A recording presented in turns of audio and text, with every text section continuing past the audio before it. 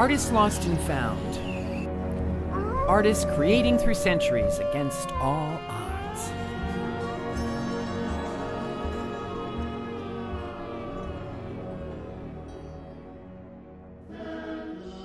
Artists Lost and Found is a podcast created for and by artists.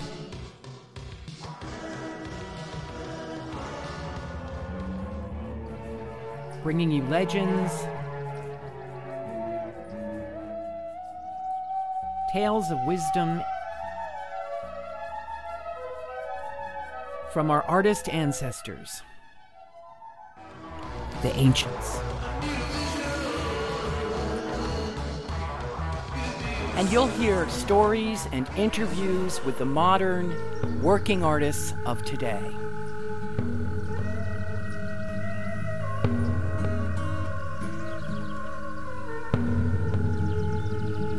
Hello, everyone. I'm your host, Barbara Gregson, a working theater artist, author, and director, and one of the producers of this podcast, our Artists Lost and Found, along with Gregson Theater and Friends, and musician, composer, and sound engineer Eric Porter.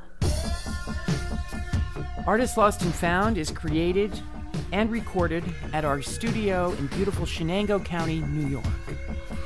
And here we go.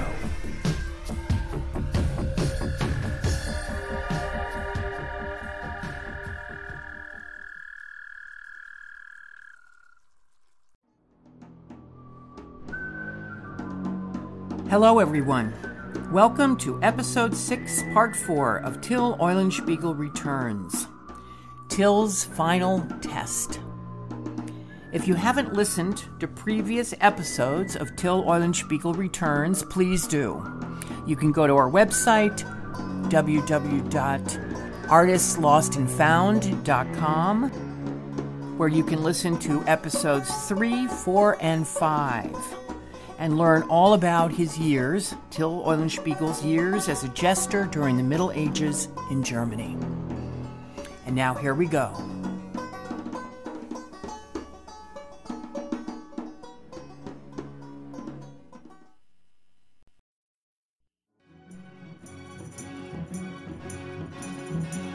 Joachim went to the Duke one day, several days later, meeting him in his study, and told him his plan.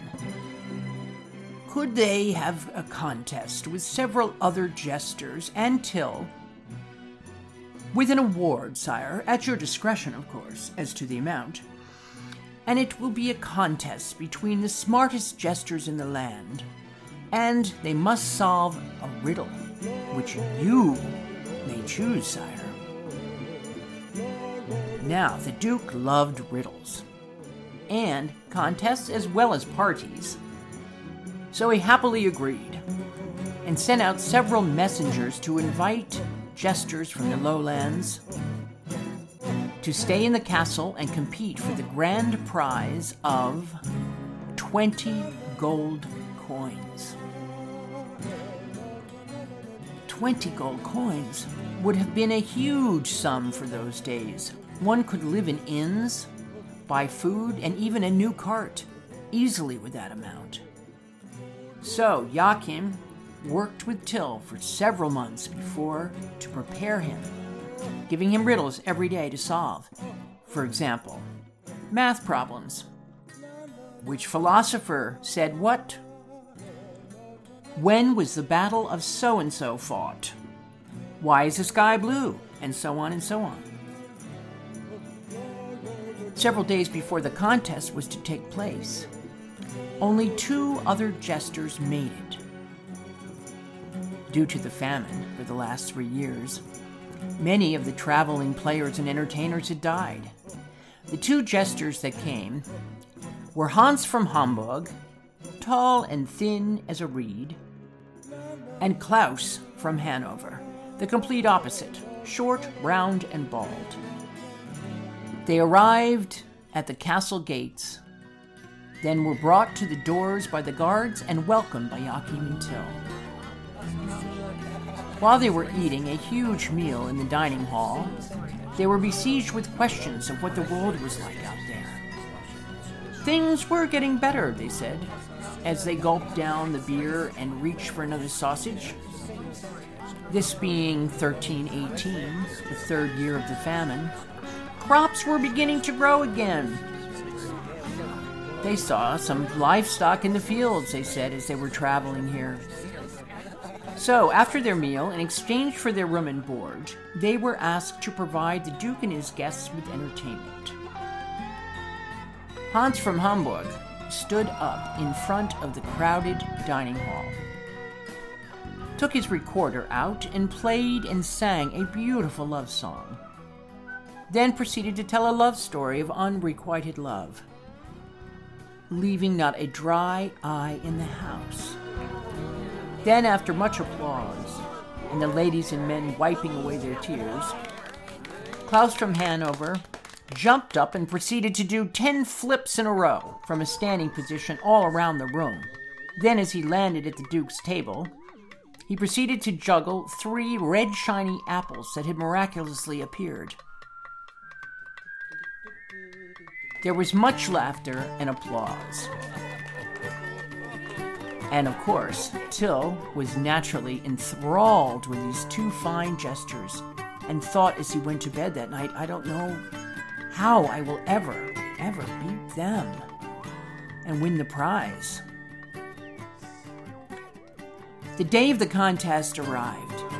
Again, the guests assembled in the great hall, sitting on benches and chairs, facing the Duke, who sat up on a platform with several other members of his court to judge the competition.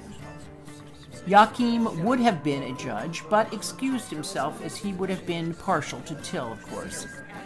So he sat in the audience next to Till and the 2 other jesters in the front row. The Duke stood and welcomed everyone. Then he said, "Whoever answers this riddle correctly will leave here with 20 gold coins and a cart, and draft horse to pull it." The crowd gasped. This was a huge prize. They knew he was going to give them 20 gold coins, but now also a cart and a draft horse to pull it? Now for the riddle. Please come up here, Klaus, to the front and face your audience. Klaus stood up, went to the front, took out his recorder, ready to play a note. The prize will go to any of you 3 who can make the greatest wish, and you must tell us right now. You may answer, Klaus. And then the Duke sat down. Klaus played a few notes on his recorder before he spoke, as he always did. Plus, it gave him a chance to think. He stopped and said, "I wish the heaven above us were nothing but paper, and the sea nothing but ink, so that I could write the figures of how much money should be mine." Oh. Everyone in the Great Hall thought that was a brilliant answer, and some even applauded and made comments. Very good, very good. The Duke said, "Fine, now you may sit down. Now, Hans from Hanover, you may come forward." Hans jumped up, did a forward flip up to the platform, and faced the crowd, to much laughter, of course. And the Duke said, "You may give us your answer. What is your greatest wish?" he said. And Hans said, "I want as many towers and castles as there are stars in heaven, so that I might keep all of the money that my fellow jesters here would have." People laughed and nodded. The judges next to the Duke all thinking this was an excellent wish. Then the Duke said, "Thank you, you may return to your seat." Which he did, with a bow and a few easy flips. The Duke now introduced Till, our young but wise jester, apprentice to Joachim the Great. Now, what do you wish, Till? Till turned and faced his audience and gestured. I would want the two here to make out their wills, leaving their money to me. And you, your majesty, would order them to the gallows right after. The Duke and all of the court and all of the judges agreed. Till had won the contest. The very next day, Till left with the two other gestures, giving them a ride with his new cart, drawn by the sturdy draft horse. He waved goodbye to the crowds after hugging Joachim and Greta and Gunther and saying he would be back in a year to tell you lots of stories and adventures. And thank you, everyone. And goodbye.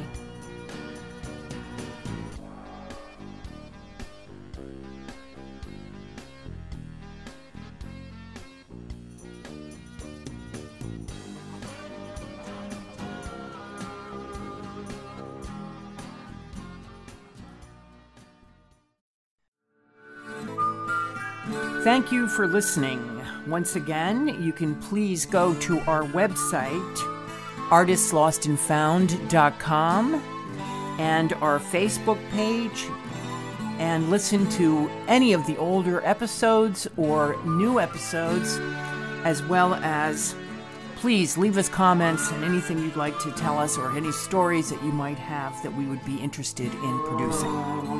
Also, we want to thank the Shenango Arts Council of Norwich, New York, our sponsor. And this Shenango Arts Council has some wonderful new support and work opportunities for artists if you become a member. So please go to their website, shenangoarts.org, and call 607-336-2787 and ask to speak to the Executive Director, Alicia O'Neill. Once again, Artists Lost and Found was produced in our Shenango County studio. Music composed and played and recorded by Eric Porter. PR and marketing by Shauna Stevenson. And I am your host, Barbara Gregson, saying goodbye for now, everyone, and see you at episode 7 of Till Eulenspiegel Returns, Till's Final Years.